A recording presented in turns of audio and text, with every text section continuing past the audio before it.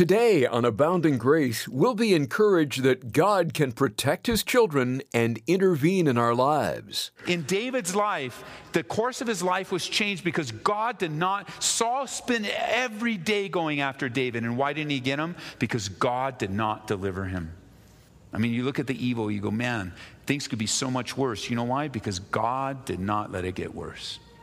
But God, so powerful. I believe we need to hear these words today, to be reminded of the God who's rich in mercy. This is amazing grace. This is unfailing love. That you would take my place. That you would bear my cross. You laid down your life. That I would be set free. Oh, Jesus, I sing for all that you've done for me. Whether we realize it or not, God is merciful to us and often protects us from harm. Maybe it's seen in Him saving us from getting into a car accident or preventing someone from maliciously hurting us. That's the picture before us as we open 1 Samuel 23. Saul is hot on the heels of David, wanting to do him harm, but God wouldn't allow it. Pastor Ed Taylor doesn't want us to miss the two very powerful words in this chapter of David's life, but God. You'll see how it relates to your life too, here on the Monday edition of Abounding Grace. Open your Bibles. 1 Samuel chapter 23 is where we left off last time. We studied the first few verses of the chapter, and we saw how David's good. You recall he protected the city of Keilah when he didn't need to. That was King Saul's responsibility. David's good was met with evil. And those that he rescued from the city of Keilah decided that they were going to sell him out to King Saul. When you would expect when you do good, good would come. When you help somebody, they'd help you back. Yeah, when you support someone and save their life, you would expect their response would be to save your life, but that's not what happened. And so we ask the question. It's an important question to ask in our lives, because this happens to every single one of us. It may not be to the magnitude of saving a life and then turning around and they sell you out and they sell your life out. It may not be to that level of magnitude, although I'm sure that some of you have experienced life and death issues that have been unjust and unfair. It's usually not that high. But we ask the general question, if doing good is only going to lead to people turning on you, or why do good if only bad is going to come from it? I mean, if we just see the difficulty, we enter in and, put our life on the line, and we're repaid with a lack of appreciation or a lack of care. Why do good? And I think it's a good question to ask. Why do good? And we spent some time answering that question. In 1 Peter chapter 2, verse 18, it says, "You who are slaves must accept the authority of your masters.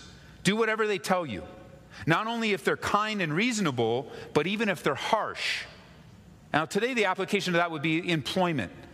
Peter's talking to those that are enslaved. A lot of the slaves of the first century were like indentured servants, where they were working off a debt. Our application today would be more along the lines of our relationship in employment, where we have a boss and we work for someone. And he says, look, do what's right. Not just because or when they're kind and helpful to you, but especially when they're not, when they're harsh. Verse 19, "For God is pleased with you when for the sake of your conscience you patiently endure unfair treatment." Now, I'm reading from the New Living Translation. If you have the New King James open, that's not what it says. It says, when you endure unfair treatment. Of course, you get no credit for being patient if you're beaten for doing wrong.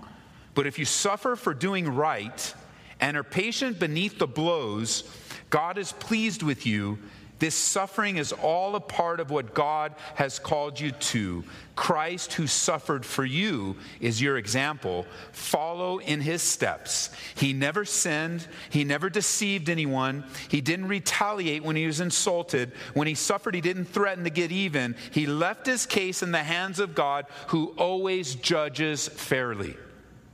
I mean, that alone is reason enough to do good no matter what the outcome is. I mean, if the followers of Jesus Christ, if we decide to abandon doing good on the earth today because of how we're treated for it, then the earth is going to be a sadder, sick place than it is already. The Bible declares that we're the salt and the light of the earth. There is something about followers of Jesus and dwelt with the power of the Holy Spirit that makes a significant difference. And one of the differences you're going to experience is that when you do good, it will be repaid with evil. Jesus spoke of such things himself. We listed out a few good practical reasons too. Why do good? Not just biblical reasons, but what about practical reasons? Well, number one, our Savior modeled it. He did good no matter how he was treated. Secondly, our world needs it. Our world needs good to be done. Thirdly, our lives personally are better for it. And lastly, God commands it. And it's so encouraging. If you weren't here, we had developed this in our last study together. And we spent considerable amount of time developing this and really accepting it as God's will for our lives. So with that in mind, pick up in verse 13 where we left off last time. In 1 Samuel chapter 23, it says, "So David and his men, about 600, arose and departed from Keilah and went wherever they could go. Then it was told Saul that David had escaped from Keilah, so he halted the expedition. And David stayed in the strongholds in the wilderness and remained in the mountains of the wilderness of Ziph. Saul sought him every day, but God did not deliver him into his hands." If you like to write in your Bibles, we're going to pause here for a second. Just circle the words, "but God." We'll get back to them in a second. All of this is happening in David's life, day after day, week after week. But God did not deliver him into his hand. That's a very encouraging passage. Verse 15, "So David saw that Saul had come out to seek his life, and David was in the wilderness of Ziph in a forest. Then Jonathan, Saul's son, arose and went to David in the woods and strengthened his hand in God. And he said to him, 'Do not fear, for the hand of Saul my father shall not find you. You shall be king over Israel, and I shall be next to you. Even my father Saul knows that.' So the two of them made a covenant before the Lord, and David stayed in the woods. Jonathan went to his own house." So after the saving the people of Keilah and being forced to run away again, we see a great contrast. You notice in verse 14, David stayed, but also then Saul sought. Two very important distinctions. There is much spiritual symbolism in that. Where one, David, he stayed, speaks of that abiding relationship that you and I have. No matter what's happening around you, you have that place, that mental decision that you're going to stay where you're at. That's what the word abide means. David becomes a great picture of abiding here. While Saul has been really, and even is now, a picture of the flesh. David, a picture of the spirit. Saul, King Saul, a picture of the flesh who's moving and taking things into his own hand, and sought him every day. David stayed, but Saul sought. And then verse 14, "But God did not. God did not deliver him." And then notice in verse 16, you have the verb, or you have the work of Jonathan, that Jonathan strengthened his hand in God. It's a beautiful interaction. Saul is after David. We can't forget that. He has decided, and he's really just completely gone over the edge, King Saul has. When God has made it very clear that David is the next king, and yet at the same time didn't take him off the throne. That season of staying as a king was God ordained, even though God would replace him soon enough with David. God took his hand off of King Saul, and yet still allowed him to be in that place of authority. And Saul's after David. It was a daily personal battle for him. It was something that he woke up with intense anger and murderous thoughts to take care of David. It was an internal struggle. I mean, you think of some of the things going on in people's lives outside of you right now. And of course, we're so grateful that we don't have someone like King Saul chasing us. But there could be that sense of someone in your life where you just know they have an internal daily struggle, where they try to overcompensate of it with all sorts of things. Some people like to use power trips. Some people like to use their money. Some people like to be, just completely checked out of reality. There's this sense of trying to deal with this internal conflict. For King Saul, the way he tried to deal with his internal conflict is he used the power that he had, and now he's trying to use it to kill David. Now, David, on the other hand, he's also in a daily trial. I don't think it's an entirely good thing to be chased for your life every day through the wilderness, through the Judean wilderness. I mean, he is in a daily trial. This is happening to him. This is happening outside of him. It's the kind of trial, a lot of times in life we go through some trials and it has a beginning and an end, and we're grateful for those. We kind of sense, well, this is where it began, and then the Lord brought it to an end, and we're like, okay, many of us, we can speak of trials as being in the past, where there's actually a date or a time period. You go, no, this is when it ended. This is when it stopped. I think of how many trials ended the day that you were born again. How your life was radically changed. And you can use that date and you go, before that date, I was dealing with all this stuff. And then after that date, when I was born again, I became a new creation in Christ. And while I took a lot of things into my walk with the Lord, there were some things that I left behind. Or you're thinking as a believer, you have trials that, that was through you had a situation with your kids and you look back and you go, man, that was a difficult season. But the season ended, didn't it? It's a lot like the seasons that we have here in Colorado. It's just so beautiful. Something you didn't get in California, where you just get to see every season and very distinctly where there's a beginning and an end. And sometimes they overlap a little bit, but for the most part, you can tell, you get enough snow, like from the first snow, you're already waiting for spring. You're like, man, spring come, I'm sick of the snow, and then the snow comes and the snow comes. But if you've been around here long enough, it will end. And you're like, yes. And then the grass starts to turn green, and the trees start to blossom again, and the lilies come up, and the tulips, whatever they are, I don't know. They're beautiful flowers in our backyard. I don't know what they are. I don't really care what they are. They bloom, and then they go away. But they're beautiful nonetheless. And then you go through, and you see all that, and you start to mow the lawn, and then, oh no, the season's changing. And even though the snow left, it's coming again. Did you know it's coming again? It's coming again. No. I didn't ask for any encouragement. There could be that one season where it doesn't come back, and yet there's a distinction, and you get just enough of one season, then the next one comes, and the next. It's just a beautiful thing. I love that. I'm not so appreciative of the snow, but it's still, it's all right, snow. It is what it is. Trials can be like that. Trials can be like that. And how we pray that some of the trials that we're in right now will just end.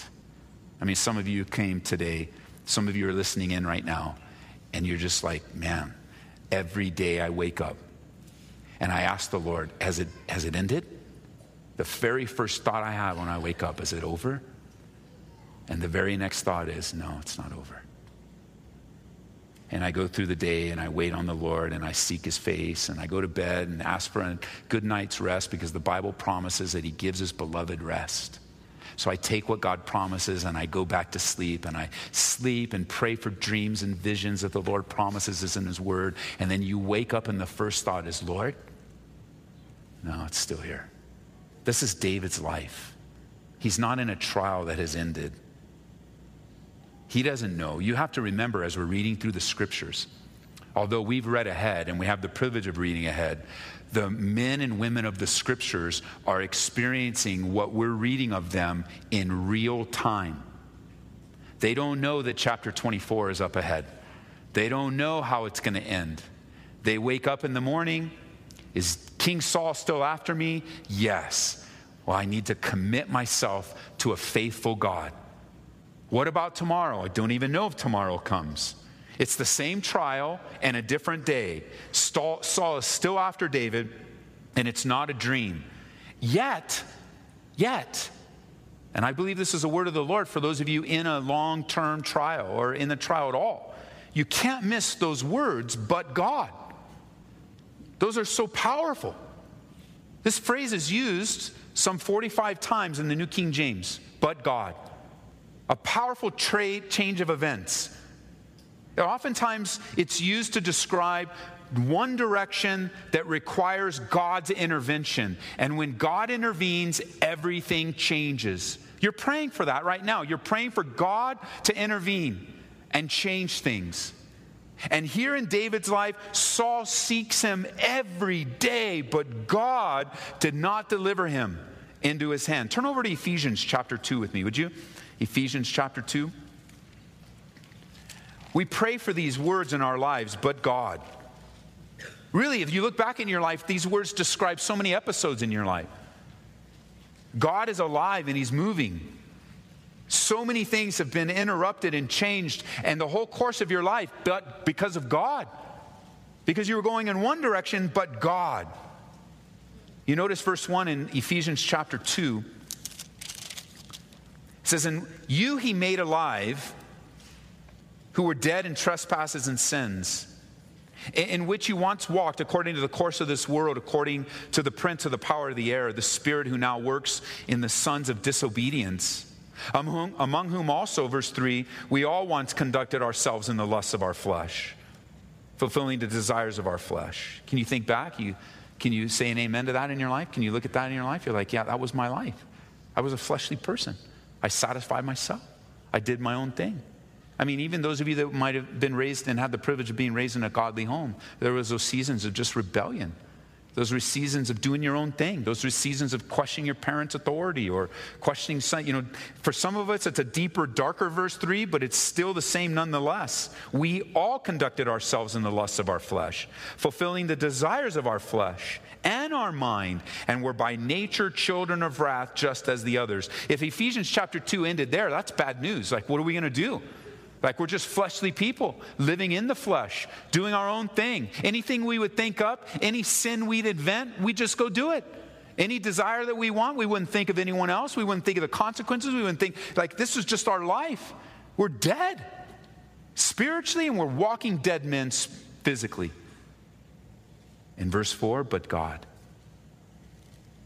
And in your condition, but God, who's rich in mercy, because of His great love with which He loved us, even when we were dead in our trespasses, He made us alive together with Christ. By grace you've been saved. He raised us up together and made us sit together in the heavenly places in Christ Jesus, that in the ages to come He might show the exceeding riches of His grace in His kindness toward us in Christ Jesus. For by grace you've been saved through faith, that not of yourselves, it's a gift of God, not of works, lest anyone should boast. For we are His workmanship, created in Christ Jesus for good works, which God prepared beforehand that we should walk in them. God dealt with your past, your present, and your future. And nothing after verse 4 could happen if it wasn't but God. Changed the whole course of your life. Every day as you wake up, just considering your day and what's going on in your life should be a day of thanksgiving that God intervened in your life. God intervened in your life, and everything following. No longer are we fulfilling the lusts of our flesh. No longer are we inventing evil things. I mean, you watch the news and you see evil there, and you just shake your head at how is that possible? And maybe even some of you, you're watching the news and you're looking at, and your phrase is, what were they thinking? They were inventing evil in their minds. They were living in the first few verses of Ephesians chapter 2. That's what they were thinking. And if you ever think that, if you kind of watch the news and you see some weird thing or some simple thing, and your response is, what were they thinking? Thank God for that, because you don't think evil anymore. It doesn't even cross your mind anymore. You don't sit around inventing evil things. You don't sit around inventing how to evil in your mind to hurt somebody or take advantage of someone or manipulate someone or damage yourself. You're not thinking, well, you know what? I think I'll just go out and party. How can I party harder this time? And what kind of new alcohol can I have? And what kind of big old joint can I have? And what kind of fresh cocaine is there? And I wonder if there's a new fresh, hit of heroin. You're not doing that anymore. Why? But God. But God. Thank God for that. It's but God. And even here in David's life, the course of his life was changed because God did not. Saul spent every day going after David. And why didn't he get him? Because God did not deliver him. I mean, you look at the evil, you go, man, things could be so much worse. You know why? Because God did not let it get worse. But God. So powerful. I believe we need to hear these words today, to be reminded of the God who's rich in mercy. Bringing it down here even to some more basic things. It's just simple things. You're having a hard time finding a job. You're having a hard time making ends meet, but God, you trust him. I'm struggling in my marriage right now. It just is not what it needs to be and not what it could be, and I really don't even have much control over it. You pray that, but God. You pray for him to intervene. You pray for him to act. My kids aren't walking with the Lord right now, but God. The dreams that I had of my life just don't seem to be, but God. I'm waiting on God to answer me, but God. I can't overcome this, but God. I have this overwhelming addiction, but God. The Bible says in Isaiah 55 verse 6, seek the Lord while he may be found and call upon him while he's near. But then the next verse says, let the wicked forsake his way and the unrighteous man his thoughts, and let him return to the Lord, and he'll have mercy on him. And to our God he will abundantly pardon. For my thoughts are not your thoughts, nor are your ways my ways, says the Lord. As the heavens are higher than the earth, so are my ways higher than your ways, and my thoughts your thoughts. We love the end of that verse, but we often forget, let the wicked forsake his way. Let him return to the Lord. Come back to the God that's ready to act on your behalf. And so in bringing us life, God intervenes. He loved us. The power of love to break even the hearts of rebellious sinners. Bring them to a place of submission, that God loves you and he loves me and it hasn't ended. This is what the world needs to hear. This is the answer to all the weirdness that you're seeing with your own eyes, and all the things, all the confusion, all the cultural pressures, the answer is the love of God. The intervention of the love of God in people's lives. They might see how valuable they are. The Bible will put it this way, Paul writes in Romans chapter 2, verse 4, he says, or do you despise the riches of his goodness, his forbearance, his long suffering, not knowing that it's the goodness of God that leads to repentance? It's the goodness of God. It's what the world needs to hear and see. You see, the devil just seeks to devour and destroy. Jesus will tell us in John 10, not too long from now in our studies on the weekend, he's going to tell us that the thief doesn't come except to kill, steal, and destroy. But I have come, Jesus says, that you might have life, and that more abundantly. And the devil, the Bible says, is walking on the earth, roaming about, seeking whom he might devour. But God is with you, and God is for you, and God is your protector and our guard. John would put it this way in 1 John 4:4, he said, but you belong to God, my dear children. You have already won your fight with these false prophets, because the spirit who lives in you is greater than the spirit who lives in the world. Greater is he who is in you than he who is in the world, the Bible says. In this case for David, back in 1 Samuel 23, in this case for David, but God not only protected him, don't miss this, because God is very practical and he loves us right where we're at. Not only is this practicality that God gives us through his Spirit, that he was never delivered into his hand, and we know that from the entirety. You know that David experienced it day by day, moment by moment, but we see it in its entirety. Not only that, but the intervention of God not only protected him, but also encouraged him, because it led to verse 16, where Jonathan and David were reunited just for a brief moment. When they thought they would never see each other again, they were reunited for a brief moment, and Jonathan's role in David's life was to what? Strengthen his hand in God. Or if you like to write in your Bibles, just circle the word strengthen. It also, you can write next to it, encouraged. You're listening to Abounding Grace and a study in 1 Samuel from Pastor Ed Taylor. You can go online to hear today's message again, and we're at calvaryaurora.org, or purchase a CD copy for just $2 by calling 877-30-GRACE. That's 877-304-7223. We have a couple of apps that can serve to help you grow deeper in your love relationship with Jesus. Look for Calvary Aurora and the Grace FM Colorado apps. They're available on all platforms. Here in the month of April, we picked out a helpful book called Out of a Far Country, written by Christopher and Angela Yuan. It describes a gay son's journey to God and a broken mother's search for hope. Out of a far country speaks volumes to prodigals, parents of prodigals, and those wanting to minister to the homosexual community. We'll send this to you with our thanks for a gift of $25 or more to Abounding Grace. We're thankful to the Lord for the opportunity to share the word all over the country, but we can't do it alone. If you'd like to stand with us, please call toll-free 877-30-GRACE or turn to calvaryaurora.org.